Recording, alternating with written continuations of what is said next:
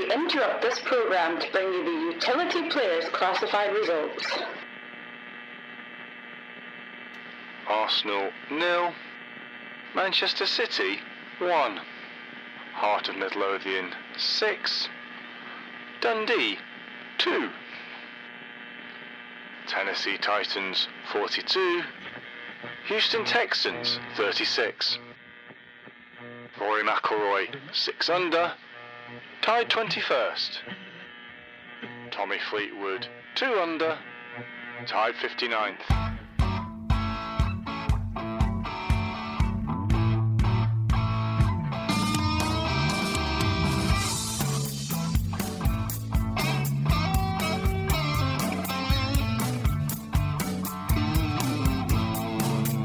Hello, we are the Utility Players. I'm Ali. And I'm Rory. And welcome to our world of sport.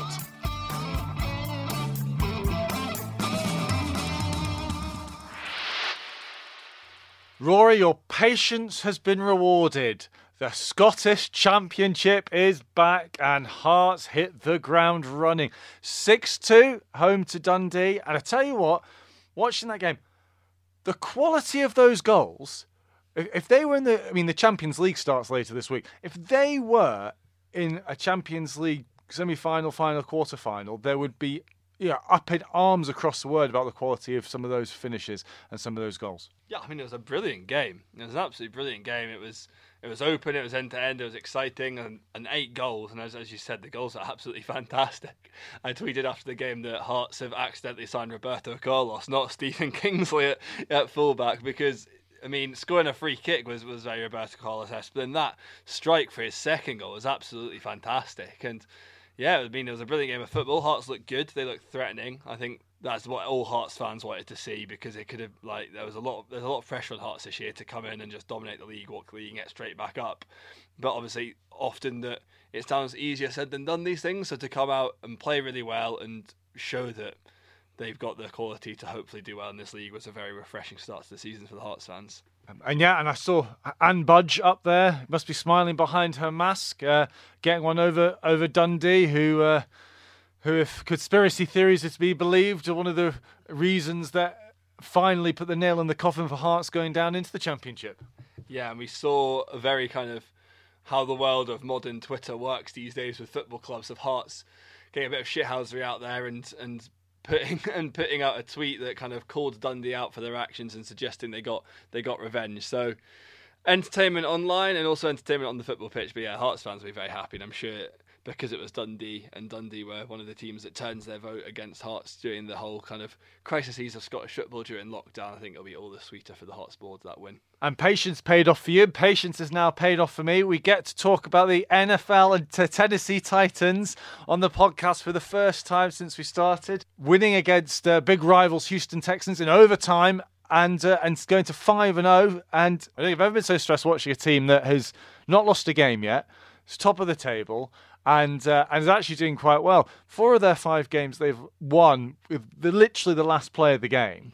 And as ever the pessimistic sports fan, I keep expecting them to blow it. Finally, my favourite player, Derrick Henry, comes up over 200 yards for rushing, almost 250 yards total from scrummage.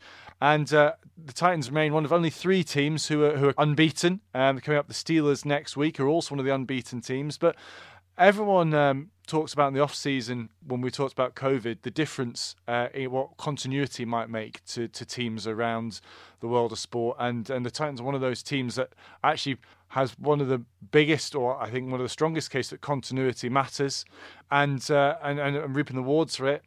And one team that won't be having as much continuity going forward is Liverpool, who lost Virgil van Dijk this weekend in a really horrific accident with the tackle from Jordan Pickford on him. Yeah, I mean, on the Titans, I wanted to talk to you about Derrick Henry. Didn't he go the full length of the field for a touchdown this weekend as well? No, not quite. He the full length would be 99 yards. He only went 94, which for most players would be the longest they will have done in their career. But no, Derek Henry has done 99.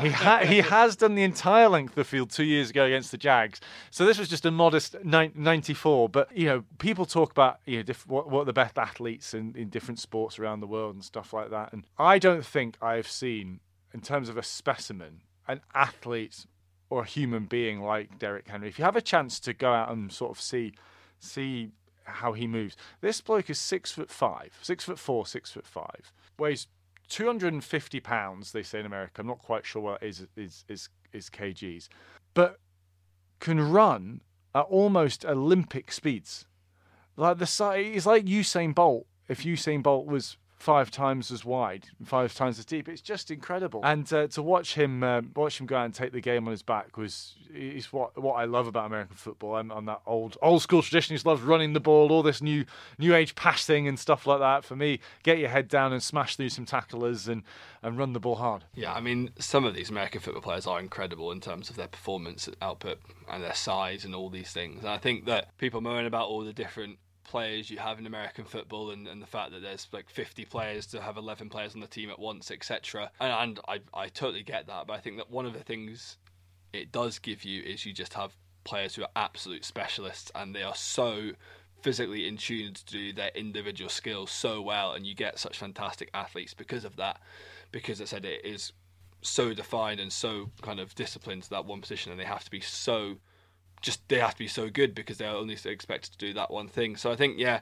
that's definitely one of the advantages we see from American football. We get these amazing athletes like Derek Henry. But going back to your point on Liverpool, I think this weekend could have been a turning point for Liverpool. You're talking about kind of athletes and being the top of your game in your position, and Virgil van Dijk is that. He is, if not the best centre-back in the world, certainly in the top 5 and in the conversation. And I think it is not a massive overstatement to say that without him Liverpool won't win the league. I can't see a way that Liverpool win the league now. He is so important to that defence, and I think I very much compare it to Vincent Kompany for Man City. Man City over the few years have had all their success when Vincent Kompany's been playing, and we've seen Man City drop off in the last year or two, and then that's partly because Vincent Kompany hasn't been replaced yet by Man City since they won that league the season before last. And I think that it could be very much similar to Liverpool without Virgil van Dijk, at least until January, and they can hopefully maybe potentially go and spend some money and look for someone to replace him for the back half of the season, and then potentially partner him when he comes back. But I think certainly Liverpool without Virgil van Dijk are going to be a much weaker side. Yeah, I mean, we saw that. We've seen for a number of years Liverpool getting closer and closer, first under Rodgers, then under Klopp, and the straw that broke the camel's back was Van Dijk. They're going to score goals. They're going to create goals. We all know that. The way the Premier League's going this year, everyone's going to score goals. So the teams that do have some semblance of a half-decent defence, half-decent defenders, I think are going to be the ones that succeed, because everyone's scoring goals at the moment. And without Van Dijk, that's a massive miss. And we talk about continuity. There's such a lack of talent in central defenders and goalkeepers, it seems to be around the world, from what I remember from 10, 15, 20 years ago. They lost Alisson for a number of weeks, and we saw the issues we've had there. We've seen previously when some of the best goalkeepers go down, or best central defenders, and I think this is going to be the Jenga piece. A couple of times I mentioned before, credit to an American football journalist down there called Dave Damashek, who came up with a very poignant point that has always stuck with me, is that in each team, who's the Jenga piece? That one piece you remove and the whole tower falls down. And I think for me, that is Van Dijk. I think Liverpool could have covered the loss of Salah, Mane, Henderson, to some extent even Alisson. But I think without Van Dijk, it's really not going to be very, very pretty watching. Yeah, I almost wonder now for Liverpool whether we've seen a lot of the trend recently is to go to a back 3 or a back 5 in football to give you that extra defensive cover, but still allow you to have more players up the pitch. And you do wonder now, without Van Dijk in the heart of that defence, whether potentially doing something like going to a back 3 might help shore them up defensively, have that extra body. It's something they do pretty similarly anyway, because Fabinho sits and then Alexander-Arnold and Robertson really push on, and it does become a back 3 at times anyway, with that holding midfield player staying. But you wonder now whether if they did really change it up and put a back 3 of Matip, Gomez and Fabinho as a really kind of strict back 3, and then that gave Robertson and Alexander-Arnold strength and push on even further and maybe be slightly less important defensively, because I think the agreement is they're both better players going forward than they are defensively, then that might give them a little bit more security at the back, and I think they'll still score goals, certainly. I don't think there's any worry about that. With that front three, they'll still score goals. Could be something that Klopp looks to do. It'd be interesting to see if it's something that he considers. I think he's pretty set on his formation currently and it's worked for him, so I can't see him changing it, but it's something that just comes to mind. Could be an interesting way of overcoming not having Van Dijk. Indeed, and with the Champions League starting, it's going to be, Tuesday, Saturday, Wednesday, Sunday for the foreseeable future, with cup runs and things like that. So it's going to be busy, and how he rotates through all that will be interesting to watch. Well, this week we've got no guest, but what we do have returning at the weekend is the Six Nations to finish the end of the tournament from February and March. COVID-19 put pay to finishing it then. So what we're going to do instead is have a little bit of a debate, a little bit of a review of what we think are best Six Nation teams of all time will be. So that's obviously Six Nations. So that doesn't include the Five Nations, the Four Nations before that. So from 2000 onwards, who we think our teams we would pick. I know we've taken slightly different tacks at looking at it, but before we get to that, we've got other rugby to talk about. We had the Heineken Cup final this week, and we had Exeter pipping Racing 92, 31-27. An incredible end to the game where. Well, first of all, at half-time, Exeter looked like they were in total control, going into half-time at 21-12. Racing came back strong in the second half, and even going down to the last couple of minutes, Exeter had to play the last 10 minutes pretty much with 14 men.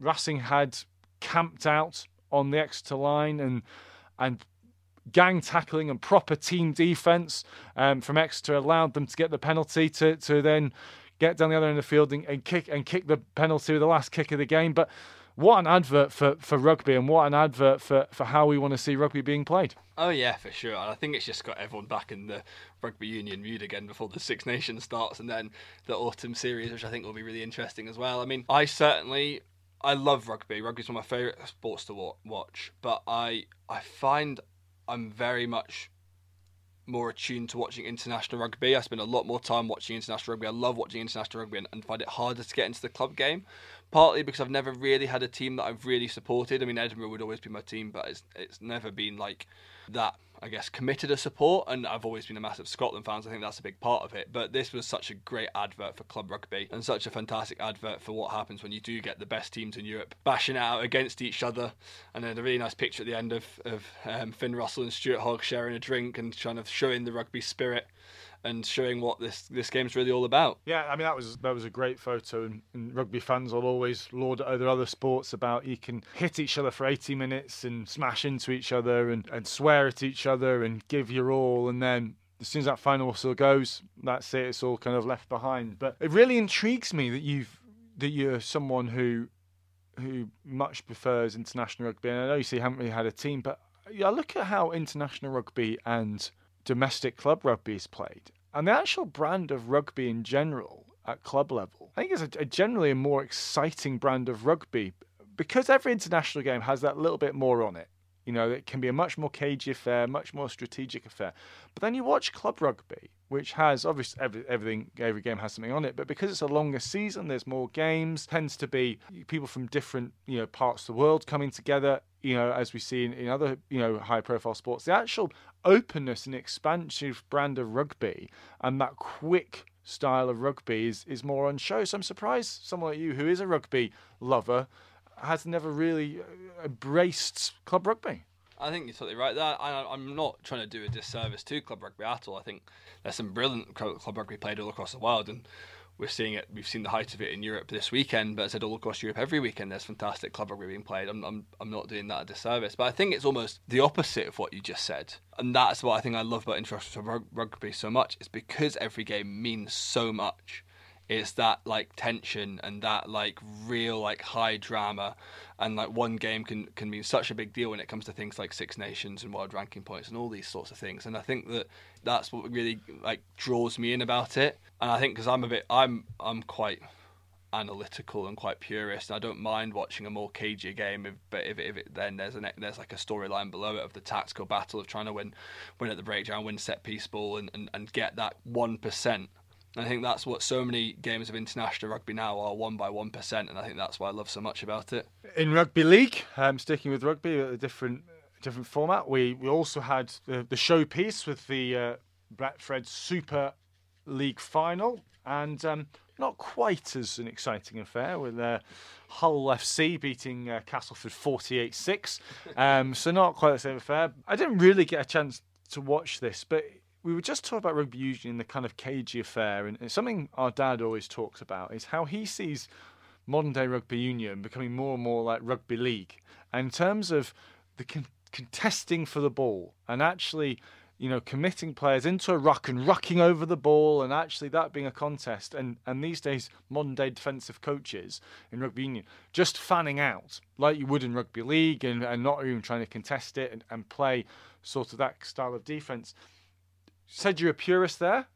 Where do you stand on kind of that? You would look across the two disciplines, and is there potentially, obviously apart from the sets of 6, becoming a very similarity to the style of games being played? Yeah, I totally get what you mean, and I think you certainly watch rugby games from 20 years, well, probably longer than 20 years ago, 30 years ago, and it's a much more of a mess around the breakdown than it is now, because it's sort of all bodies flying in. But I think it's just how the game evolves, and it's just how, when you think about the game more and players get better at their individual skills, etc., that you find ways of playing the game more efficiently.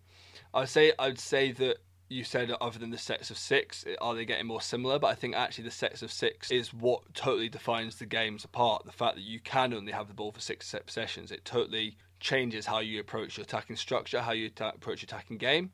Where in rugby union, if you want, you can have the ball for 10, 12, 14, 16 phases, and that is potentially getting easier to do now that teams are committing less players in defence in the breakdown. So you think that they're only going to commit ones. If you have 2 or 3 players being efficient, you should be able to win your ball back most times. Obviously, there's lots of variations in that, but that then totally redefines how you move the ball, how you structure your attack in play. It's not necessarily about kind of getting quick yards as quickly as possible, because you know that you've only got 5 or 6 phases to get that. You also don't have the free 10 metres to run into when you get the ball, so that changes it as well. So I think that, yeah, I totally see what you're saying, but I also think that the breakdown is still a contest, but the way that teams play now is that in defence, you put one player into the breakdown, but that player is expected to be so efficient and so aggressive that they are making it a contest, they are making it difficult, they are slowing the ball down, and if they are being successful enough, that's when you can get brave and put 2 or 3 players in to help them to see if you can win a turnover. So it's not that it's not a contest, but you're expected to have one player who is good enough to compete in there on his own, and then you can have the other players defensively. So it is still a contest in that sense. So I think there is definitely similarities, and it's going to be more expansive, more open, and less kind of cagey in around the ruck. There's less players in there, but I still think there's lots of differences in the structures between the two games still. Yeah, obviously structurally wise, I was more sort of meaning tactically in terms of. It's funny. I was talking about NFL earlier. Old school, like running the ball, like defense. I'm a bit of a purist like you when it comes to that.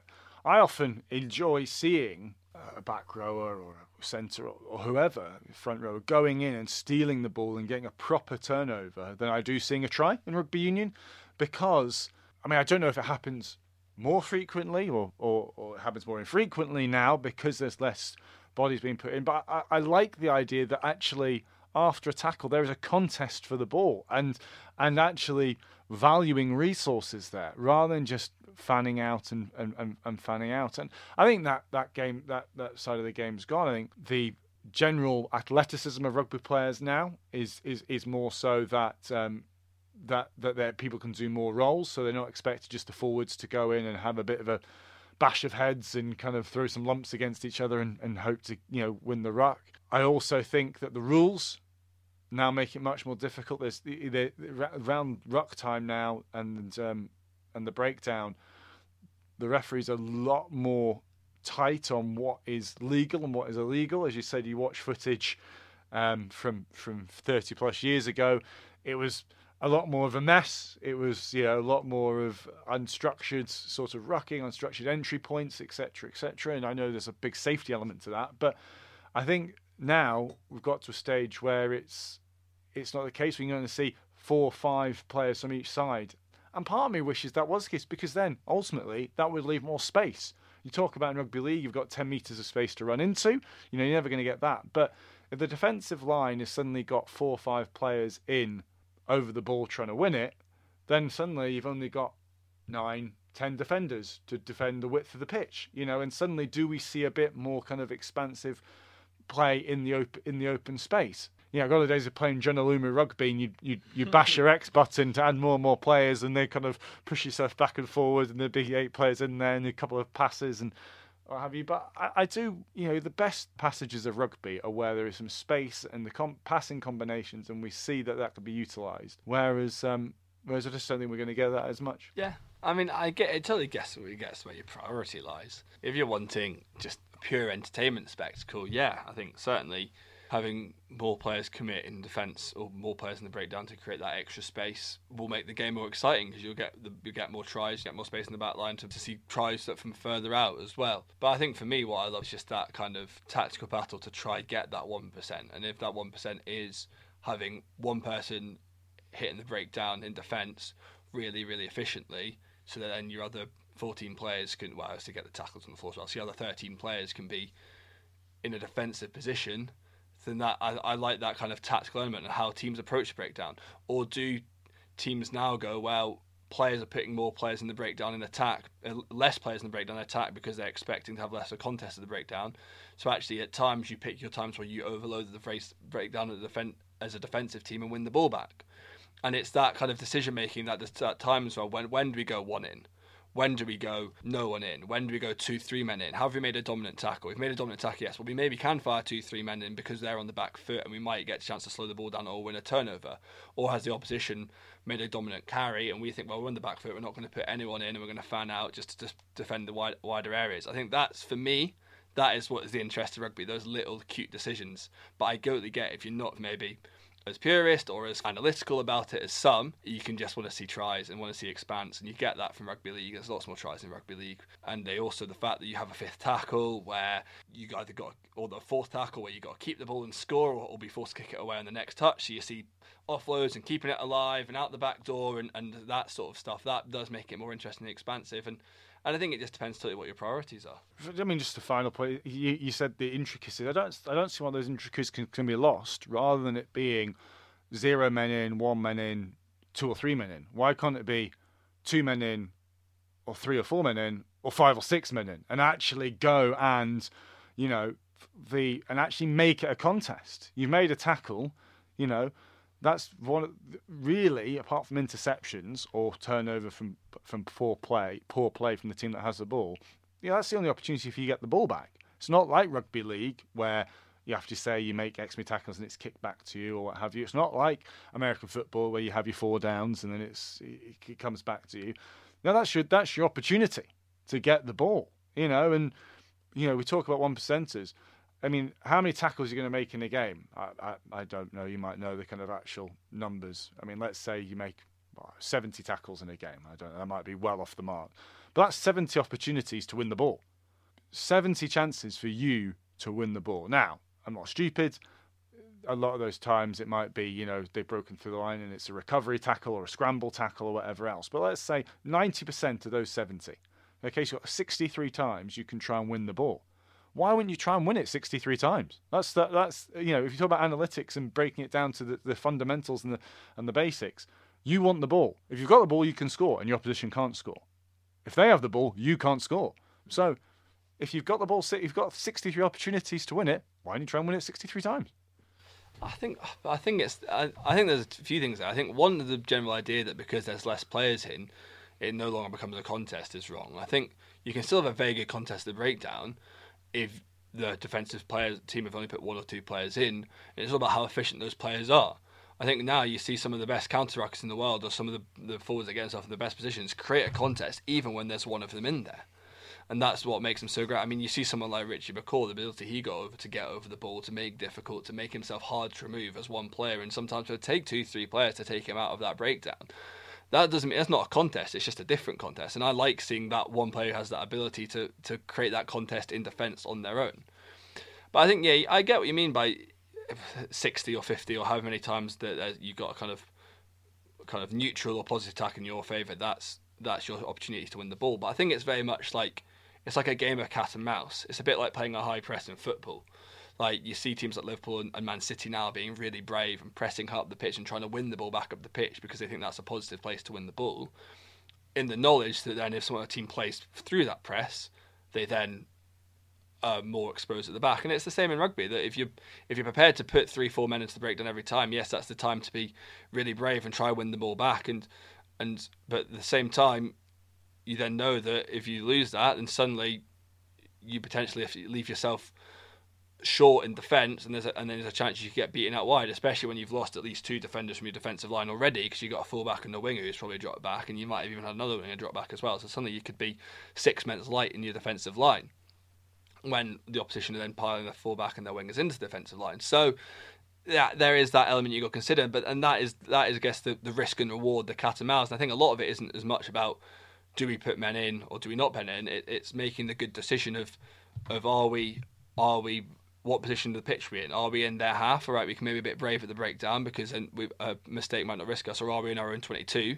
And we think, actually, we need to fan out here because we could concede a try. And it's like you might see Liverpool press a team in their own box because you think, well, they're not in an attacking position. But equally, when the teams have got the ball in Liverpool's half, they drop in, create 2 banks of 4 or bank of 5 and a bank of 4, and they regain their shape. It's all about just making the decision on the right part of the pitch. Well, before we move on to looking at some more rugby union and our Six Nations teams we would choose from the last 20 years, there is a couple of other sporting things to touch upon. The Utility Players Weekly Roundup. Over in America this week, the World Series gets underway with the LA Dodgers taking on the Tampa Bay Rays in their 7-game series. Can the Los Angeles franchise win both the Major League Baseball and basketball titles in the same month? In European football, we see the return of the Champions League, with the showpiece games from the UK teams being Man U versus PSG and Liverpool versus Ajax. The Europa League also turns this week, with Celtics being the showpiece British team taking on AC Milan. Over in Dubai, the IPL continues, with the Delhi Capital staying top of the table. They've won 7 out of their 9 games so far. The Vietnam Grand Prix has unfortunately been cancelled due to the coronavirus pandemic. The country will have to wait another year to host its first ever Formula 1 Grand Prix. So this week, as we said earlier, return of the Six Nations. We've had some good rugby chat so far, but here it's now time for the main event. Some hard decisions to be made here, Rory. I'm not sure how you want to do this. I mean, are you wanted to go full 1 to 15? Are you wanted to do it by position groups? Go back and forth? What's your thoughts? Yeah, I mean, first of all, the first thing I want to say is how excited I am for the Six Nations to be returning. It's hard to kind of get your head around about what the situation was, but the Championship's still pretty well poised with, it's probably England and Ireland, the 2 teams, and France as well, the 3 teams looking to potentially still win it, with Wales out of it, with Scotland realistically out of it because they need Italy to win 2 games, and obviously Italy is out of it as well. So still 3 teams that could win it, but I think it'll be a totally different dynamic. Teams coming back in after so long away. Yeah, absolutely. I mean, it's amazing to think that this actually would get finished. I think back to when that Ireland-Italy game was cancelled way back when in February and March, and I finished in October, and I thought, that's not that far away, and then as it's gone on, I thought, I'll never get finished, and it'll just get chalked up. But here we are, and as I say, I think you said, I love watching the Six Nations. I think it's brilliant. I think that sort of 6-7 week periods where you've got the 3 games on across the weekend and settling in and watching it, and goes back to something we talked about a number of times. It's free to air, it's free to air. Everyone gets exposure to it, and I think that's why it gets such wonderful support. But yeah, I think why don't we sort of go front row and let's go sort of position group by position group. So starting with the front row, you can start us off. So my team. So I think my tactics for picking my team was I'm going to go for players who have either contributed a lot to the Six Nations, either just for their personality, the number of games they play, what they've done for their teams, or maybe the things they've won, and then a few just because of their outstanding talent, but mainly their contributions. So starting with my front row, I'm going for Gethin Jenkins, Rafael Ibanez, and Castro Giovanni. So as Gethin Jenkins being the most capped front rower of all time, and from what I could work out, he's only one of, I might be wrong, it was very hard to find information on this, but I was trying to work out players who's won the most Six Nations, and there was very few who'd won 4. There was lots who'd won 3, but very few who won 4. But Gethin Jenkins was one of the 2 players I could work out that has won 4 Six Nations. There might be a couple more, but they were one of the only 2 I could find. But what's more about Gethin Jenkins, he also won 4 Grand Slams. He didn't just win 4 Six Nations, he won 4 Grand Slams, which is unprecedented in itself. So obviously, amazing contribution for the amount of times he played for Wales, the amount of times he plays in the Six Nations, and the amount of times he won, I think, is just the best. And then Castrogiovanni, I think, maybe not the best in terms of talent, but in terms of like a character for the Six Nations, someone everyone absolutely loved for his passion, his personality, his way that he existed in that Italian team that were kind of always the plucky underdogs, and he epitomised everything that's great about kind of sport and rugby and all those things. And then Rafael Ibanez, just an amazing hooker, one of the best we've seen. French captain for a lot of the early Six Nations years, where France won a lot of titles in those kind of early years of the Six Nations, and he was kind of the ever present in an evolving France team. And his kind of iconic one-handed line-out throws and all those things will be synonymous with the Six Nations. I think he's just unbeatable. I'm really annoyed that you went for Ibanez, because that's who I went with as well. I'm really annoyed. I thought I've got absolute beauty, a diamond in the rough, but of course you've got that in. But I mean, I did mine slightly differently in terms of I more did mine from memory, where I think back and watching the Six Nations over the last 20 years, players who have dominated games and game changers for teams that, you know, winning teams, and you know, when the back's against it and you need a big play or something like that, you know, these were people who had standout moments and were very, very successful. So that's kind of how I did it. So it might not be always the people with the best stats or whatever else, but just my best team of just people I enjoyed watching because what they did. So front 3, I've 2 of the same. So I've gone Gethin Jenkins as well. I've gone Ibanez, and I've gone for Jason Leonard actually. So I got a little bit more in depth here. I thought with my front row, with there being a loose head and a tight head, I thought that Gethin Jenkins, obviously fantastic scrummager, but it was his all-round play. He wasn't the most dynamic ball carrying, you know, one of these, you know, modern front row forwards who's almost like an extra back rower, but he was not a liability at all. He could carry the ball, he could tackle, he was good on open play. Everything you said, Ibanez, I completely echo. You know, incredibly outstanding all-round player in all facets of the game. And Jason Leonard, I mean, one of the best scrummagers you'll ever see.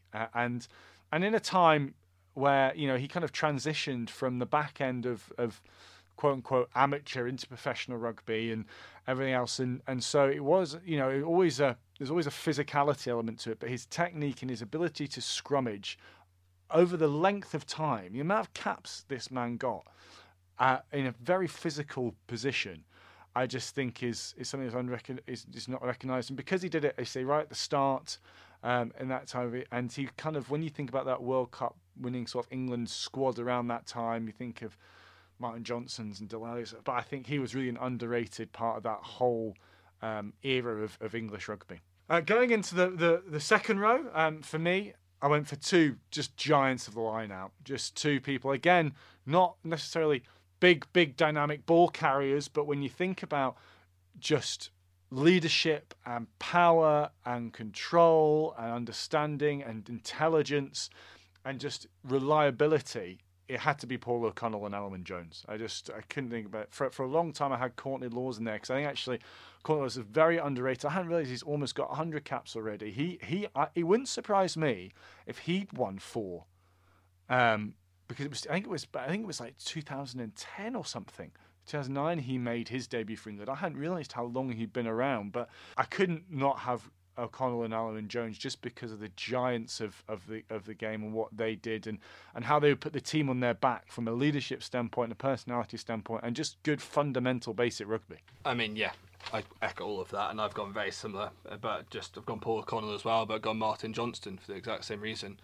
Just for the iconic figure he is in European rugby, obviously key in that World Cup team, as you mentioned when you're talking about Jason Leonard, and just an iconic leader and an iconic figure, and you just see the images of him kind of bloody and ripped shirt and just like the epitome of dedication, but I said an absolute monumental figure of English rugby in the second row, like Paul O'Connor I picked and like Alun Jones who you've mentioned. Completely agree. You know, I think for me, obviously thought about Martin Johnson. but he obviously did some outstanding work when it was the Five Nations as well. And I think the longitudinal nature of Alwyn Jones and the fact he's still playing now. I don't know how many Six Nations he's won, but he must be have won. I'd be surprised if he only won 3. That might well be the case. So we're going to my back row. I don't know if I've cheated here a little bit. Because I've gone for 2 people who realistically are number 8s, but one of them I think has or certainly could play 6. So at number 8, I'll start there. It had to be Serge Parise. You put him in any other team, maybe apart from Scotland, and he would win. He would be a difference maker. Going back to the debate about the ruck and winning ball and open play. He had everything, and if you look at his club record, that will stand out as well. So, Sergio Parise, it's just, and to put a team on his back and to loyalty. We talk about how there's not always enough loyalty in sport anymore. It'd be very easy for him to have turned around and said, well, and retired from international rugby long before he did because of who he was playing with. And made sure his body was in a good place to make as much money as he can, and there'd be a lot of people who wouldn't begrudge him for that. But no, he was a committed, loyal servant to Italian rugby. At number 6, as I said, could have been. This is someone who I loved watching and would constantly turn the ball over, would constantly be a presence, would constantly break tackles, and would just do it over and over again. And that's Harry Nordicky from France.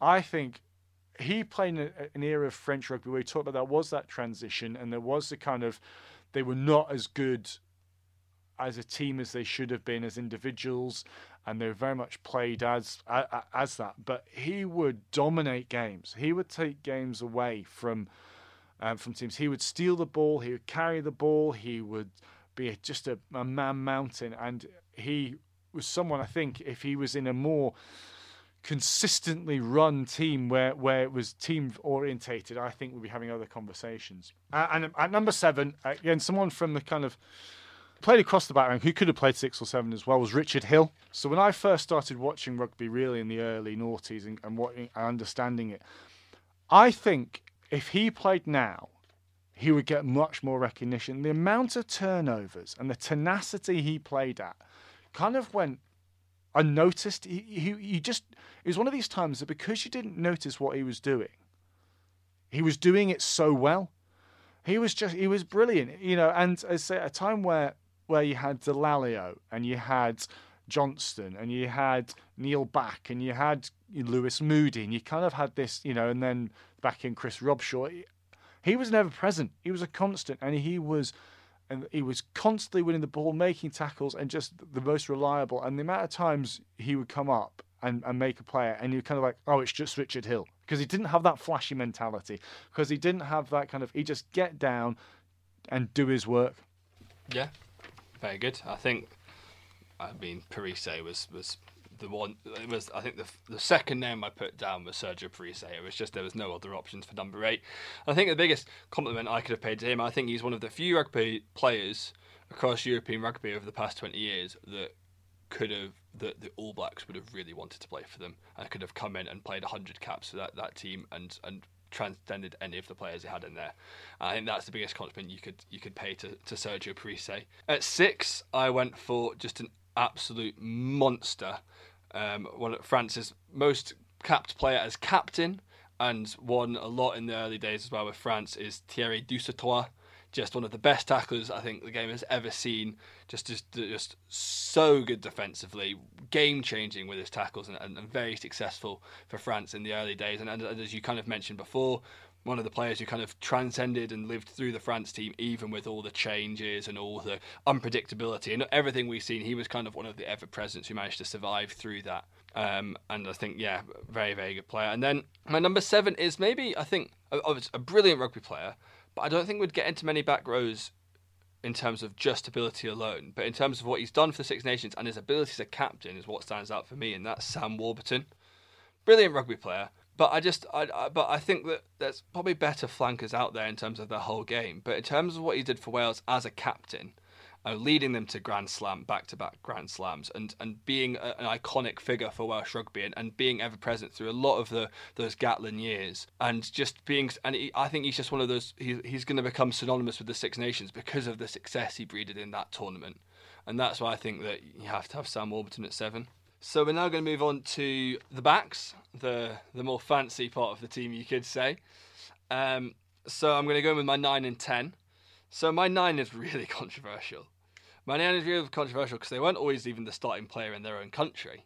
But I think someone who was very underrated and a victim of the kind of French setup, and that is Dimitri Yashvili. I think that he was often second fiddle and a victim of all the kind of chopping and changing and different managements and the kind of inconsistency of French selection. But he was always there. He was there or thereabouts. He was the only other player that I could find to have won 4. I think, we'll look up Alwyn Jones. We'll see how many he's won. But certainly Yashvili, 4. But also, and you talk about match-winning performances, 19 points in the final game in the 2004 Six Nations against England to win that match for France against the world champions. Just like totally outstanding. He's the only scrum half to have over 200 points in the Six Nations. He's the 13th highest point scorer of all time across 5 and 6 nations, and he's done so playing a lot less games than the players around him because of that. Often on the bench, often not always the first choice, etc. But what he did for France and what he managed to achieve in a French team that was very inconsistent, that was very all over the place at times, but he still could achieve so much and scores so many points, I think it often goes underrated. And number 10, I don't think you can look past Johnny Wilkinson. Second highest point scorer of all times, but played 30 less games than Ronan Algara, who's at the top, and is just, I think, one of the best players European rugby I've ever seen. Obviously iconic for that World Cup win, but just so much more than that. Just, I think, absolutely fantastic rugby player. Shame about injuries in the back half of his career, but I don't think you can look past Johnny Wilkinson and stand off. Johnny Wilkinson was my 10 as well. I don't think there's any question. The other options, might have been Sexton, might have been O'Gara, Stephen Jones, but all of them, I think, had some sort of limitations. And certainly Stephen Jones and O'Gara were game managers, and Sexton slightly more than that in my opinion. But Wilkinson was much more than a game manager. I mean, I thought Sexton was a good shout. I did think about him quite hard. I think he's done a lot for Irish rugby and he's won a lot. But I think, Wilkinson just for all round tops him. Yeah, I think, and Wilkinson could literally do everything. That's the thing. I think Wilkinson at times had to move in and play 12. I'm not sure you could see Sexton doing that personally, agreed. and that was what tipped it over the balance for me. Mine was someone, not the person who's played inside Sexton for the most part, and that's Conor Murray. As a Scotsman who loves Scottish rugby, I hate Conor Murray. Same. Because he's just that good. He really, really is. He is that good. I mean, we used to kind of seeing little, scrum halves traditionally sort of small, nippy, whatever. The size of this man, the physics. I mean, he could play 12. He could play 10. He could do it. He could do it all. And plus that, he has the agility and he has the wherewithal. And you know what? He has that nuggety kind of wind you up, just stay that side of the line that you need from your 9. And he's brilliant at it. And and not that we should be adding this in to it, and I haven't, but if you look at what he's done at club rugby, for Munster, he's just incredible. And a lot of the good work that I think Sexton has been allowed to do has been on the back of actually being able to work with Conor Murray. You think of O'Gara, he had Peter Stringer for a number of years, and Peter Stringer, excellent player, but certainly not at that top echelon. I think Sexton has benefited from that. So I think Murray and Ben Youngs were my other 2 honourable mentions who I was very close with. But I think Murray is a good shout. But I like Yashvili for the points he scored. No, I think actually I didn't think of him. That's very good. Going through my centres now, very simple. Just the 2 centres I always wanted to see play together and did play together a little bit in the Lions and were brilliant when they did. And I mean, this playing at 12 certainly has his limiting factors and is probably not the best all round, but Jamie Roberts, I just love watching Jamie. The simple, fundamental, head down, power game, defence, doing your job. You talk about kind of needing something to happen, game changing. You know, exactly. And game changer can be turning a 2-yard or 2-meter gain into 7, 8, 9 meters, breaking the first tackle. And that he just did that. He just did that. Very intelligent, very good. And I think this is the first name, if it's not the first name on your team sheet, was Brian O'Driscoll on the outside of him. That combination of power and, well, I was going to say finesse, but O'Driscoll has much more than that. I mean, for me, O'Driscoll has been my favourite rugby player to watch of all time, the best rugby player I have ever watched. And I include Dan Carter and Richie McCaw and Kieran Reid and people like that. And I just think, going back to what you said about Sergio Parisse, I think O'Driscoll would have had well over 100 caps as well for the All Blacks. He was just brilliant in his all-round game, his intelligence. We talk, putting a bit of a football reference on it, where we'd say that there's two kinds of centre backs: ones that have to make last-ditch tackles and very good at it, and one that don't have to slide tackle because they're that switched on and their positions is right and they understand the game. He understood the game so well about when to go, when not to go, in attack, in defence, and then his leadership qualities. And I think a combination of those two with the thunder and lightning in the middle of the park, was a joy to watch what he did for Lions. I think is just brilliant. Yeah, I mean, I think I was very close to picking the same two. Obviously, O'Driscoll was the first name on my team sheet. I think he'd be the first name on anyone's team sheet. I think, in my opinion, he's the GOAT. He's the Messi of rugby, the best there is. I've always been a massive O'Driscoll fan, and yeah, first name on the team sheet for all the reasons you just said. Also, top try scorer in the Six Nations of all time, which obviously adds to that as well. And also the most player of the series is in the Six Nations of all time as well. But at 12, I've put someone I just did not want to put. I just did not want to put this person for so many reasons. But I felt, to be fair and to be honest, I had to put this person, and it's Owen Farrell. I'm putting Owen Farrell at 12. Ali's face is he's not happy. He is not happy. But I think Owen Farrell is unfortunately on his way to becoming a Six Nations legend. Obviously won, I think, 2 if not 3 with England. He's still only 29, so he's got a few years in the tank left. But if you look at the amount of points he scored, so he scored 441 points in 38 games, which is 7 less than Johnny Wilkinson, who also played 38 games. He's averaging 11.6 points per game. So that means if he plays 10 more Six Nations match, which I think he's almost certain to do, he will overtake Ronan O'Gara to be the highest point scorer in the Six Nations of all time.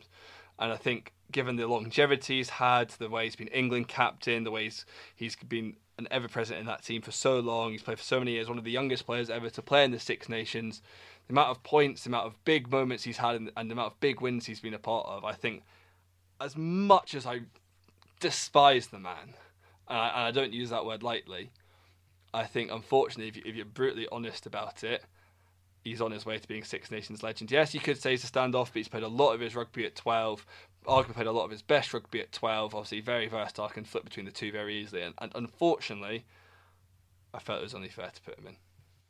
Yeah, I mean, I didn't even consider him for the centres, to be honest, which is why, I mean, I've thought about him at 10, but I just, outstanding rugby player. And I think probably your despising of him just comes from being very good and playing for England. Being very good and playing for England, absolutely. And the odd tackle that I disagreed with. Yeah, exactly. And like Conor Murray, he plays on that line, and that's going to rile up opposition fans. And the best players did it. I mean, Richie McCaw, was constantly breaking the rules, but getting away with it because he did it so brilliantly. And I just think, from that, I don't know what it is, maybe because it's who he is, but I just think that there are other players who have more all-round games. Now, yes, obviously, I put Jamie Robertson at 12, and Jamie Robertson is not as good a rugby player overall as Farrell. I didn't think about Farrell for 10, but I just think that for me, he's a 10, and he didn't do as much as Wilkinson, and maybe that's slightly unfair because of the personalities of the two. But I think you talked about injuries there, and yes, maybe longevity comes in like injuries, but I think you take the best version of Johnny Wilkinson and the best version of Owen Farrell, and there's only one winner there. Oh, agreed. And that's why I put Johnny Wilkinson at 10 ahead of Owen Farrell. But I think that if you look at the stats, he'll have played as many games at 12 as he has at 10 for England in the Six Nations, partly because they've been trying to get George Ford in that team, who's been a good servant for England for a long time as well, even if he's not going to be talked about at upper echelons England standoffs. But I think that he's as good a 12 as he is a 10, and that's why I feel like you could easily slip him in there in your greatest team of all time. So now to the back three, the final three, the interesting and the pizzazz and the tries, and I've gone for a Welsh duo on the wings in Shane Williams, who is just, when I was a wee lad, my first memories of watching rugby was just Shane Williams being absolutely magic on that left wing, the best step in world rugby. I was going to say too small to play rugby, but 87 caps and however many tries, or 87 tries even, maybe, I can't remember what the stat was now, but I think just absolutely brilliant. I think 22 tries, third or fourth top scorer across 5 and 6 nations of all time, just amazing. And on the right, I've gone for George North. George North's never played I've warmed to that much. I don't know if it's his personality or its character or what, but I think just the efficiency he plays with and the destructive nature and the amount of big performance he's put in for Wales to win then championships. And said 20 tries himself, in the top 5 top scorers in the 6 nations of all time, and you still think he's got a few years to go. So Brian O'Driscoll's 26 could be in danger potentially if it's a good couple of years. We'll see what happens, but I think just his efficiency and his power and his just finishing ability in that wing is unprecedented. So, and then behind my Welsh pairing, I've got I think the only Scotsman that's going to get picked in this, and that is Stuart Hogg. I battled about whether picking Stuart Hogg in for a long time because I couldn't decide whether it was just me being Scottish and biased and loving Stuart Hogg. But I think I've not seen a 15 with as much talent, certainly in Europe, in my life. I generally don't think I have. His ability to be brilliant in sometimes average Scottish teams is really testament to how good he is. And I think what proves it, and the thing that was the final nail in the coffin for me whether I put him in, was the fact that he's the only player, apart from Brian O'Driscoll, to win Player of the Tournament in the Six Nations more than once, winning it twice in 2 consecutive years. Nobody else has won it more than once apart from Brian O'Driscoll. I think that shows how brilliant he's been a player he's been in the Six Nations, and the fact that he was able to achieve that Player of the Tournament in the Scottish teams, which I think actually did all right in those years, won a few more games than you expected, but they weren't champions, they weren't title contenders, but his individual brilliance to win that award twice and to kind of be the pinnacle of that Scottish team for these past kind of 5-6 years just stands him out, I think, as the best fullback to have played. I've got one of the same as you. I haven't got any Scots in my team, so that might give that way. But no, I've gone for George North as well. I think, going back to how I looked at this game-changing ability and big play ability, and just, when you watch people, your eyes were drawn to because the things they would do, and that was and George North was just incredible for that, and the fact he's still going with, could be debated because one concussion away from, that's a conversation for another time, but his ability to score tries and individual tries from his own half, plus beating 2 defenders 5 yards out, 3 defenders, and still getting across in the corner. My fullback was Lee Halfpenny. I went for him because I think he's a better version. I'm not compared to, but I think he's a better version of Chris Patterson. I knew you were going to say that, and I think you're totally right. There is a better version of Chris Patterson. They have very similar careers in that at the start of their career, they were these dynamic, try-scoring, exciting, flair members of a back three who got out to very high try-scoring records early on and would score wonderful tries in the corner, would beat big steps, would counter-attack from coming underneath the high balls and everything like that. And then he was able to transition into this second half of his career where he maybe lost a little bit of a step, he got a little bit more intelligent, he got a little bit more sound. And his game management and his ability to read and pull strings from 15, on top of obviously his penalty and goal kicking, he was able to make things happen without needing that. And that's very similar to what Chris Patterson did. I mean, for years, Chris Patterson was talked about becoming Scotland's all-time leading try scorer because of the start he got to, and he never actually got that feat in the end. Whereas Lee Halfpenny, I think, was able to make that transition much better, and to be part of his successful teams, Welsh teams as he was, there was kind of a spine of the team that was constantly built around that, likes of Alun Jones and Jenkins up front. And Halfpenny was part of that. He was just a fundamental part of the Welsh success under Gatlin for years. And I think he, in terms of, you look at across his career, he was able to do both sides of how he played 15. I just think it has to be him. I don't think there was anyone else who did it consistently. And my left winger is probably, he's a very similar style of player to yours. And I think if this player hadn't started in rugby league, he would have had the same record, if not better, than Williams had, and that's Jason Robinson. Jason Robinson. When I first started watching sort of sport and telly, I watched quite a bit of rugby league because it'd be on a random night. And I remember watching Jason Robinson and loving this guy in rugby league. And we talk about having the best sidestep. I would contest that and say Jason Robinson's sidestep was something else. And yeah, Shane Williams, loved him. Too small to play rugby. Didn't play 9. Could have, but made a career of himself. But I think actually from players who have that kind of physique and that kind of thing, I think Jason Robinson was actually a better all-round player because he could play 15 as well. He offered a little bit more in defence. He offered a little bit more than just being a finisher and just being a kind of nifty-shifty. He could do the dirty yards because he'd come from rugby league. Well, that's more of a requirement. And I think if he'd started in rugby union and had gone the whole way through, I think there'd be a different conversation. I mean, he's in the top. I think he scored, what was it? I think he scored 14 tries in 24 Six Nations games.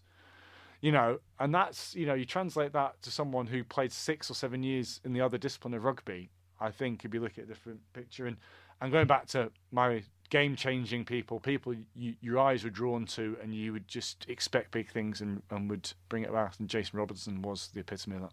Yeah, I think that's totally fair. I loved Jason Robinson. I think the only reason I didn't go for him was because he didn't maybe have that longevity in the Six Nations that Shane Williams had, and I'm kind of thinking of iconic players who'd contribute a lot to the Six Nations. That's why Shane Williams came to mind. But I think all the things you said about Jason Robinson apply, and he was a brilliant talent. And when I was young, I think he was actually my favourite rugby player. He was the player I used to go and pass the ball to on Rugby 04. So I totally get everything you said about him. So there we go. So 2 slightly different takes. Rory's from a very much a longitudinal kind of service to the Six Nations. Mine very much kind of players I wanted to watch and love watching what they brought. But it's now over to you to make the decision on who you think has picked the best 15 in Six Nations history. We look forward to the Six Nations starting this weekend. England are also taking on the Barbarians, so international rugby unions back on our screens. But until next week, we'll probably have a little bit of a recap. Thank you for listening, and everyone stay safe.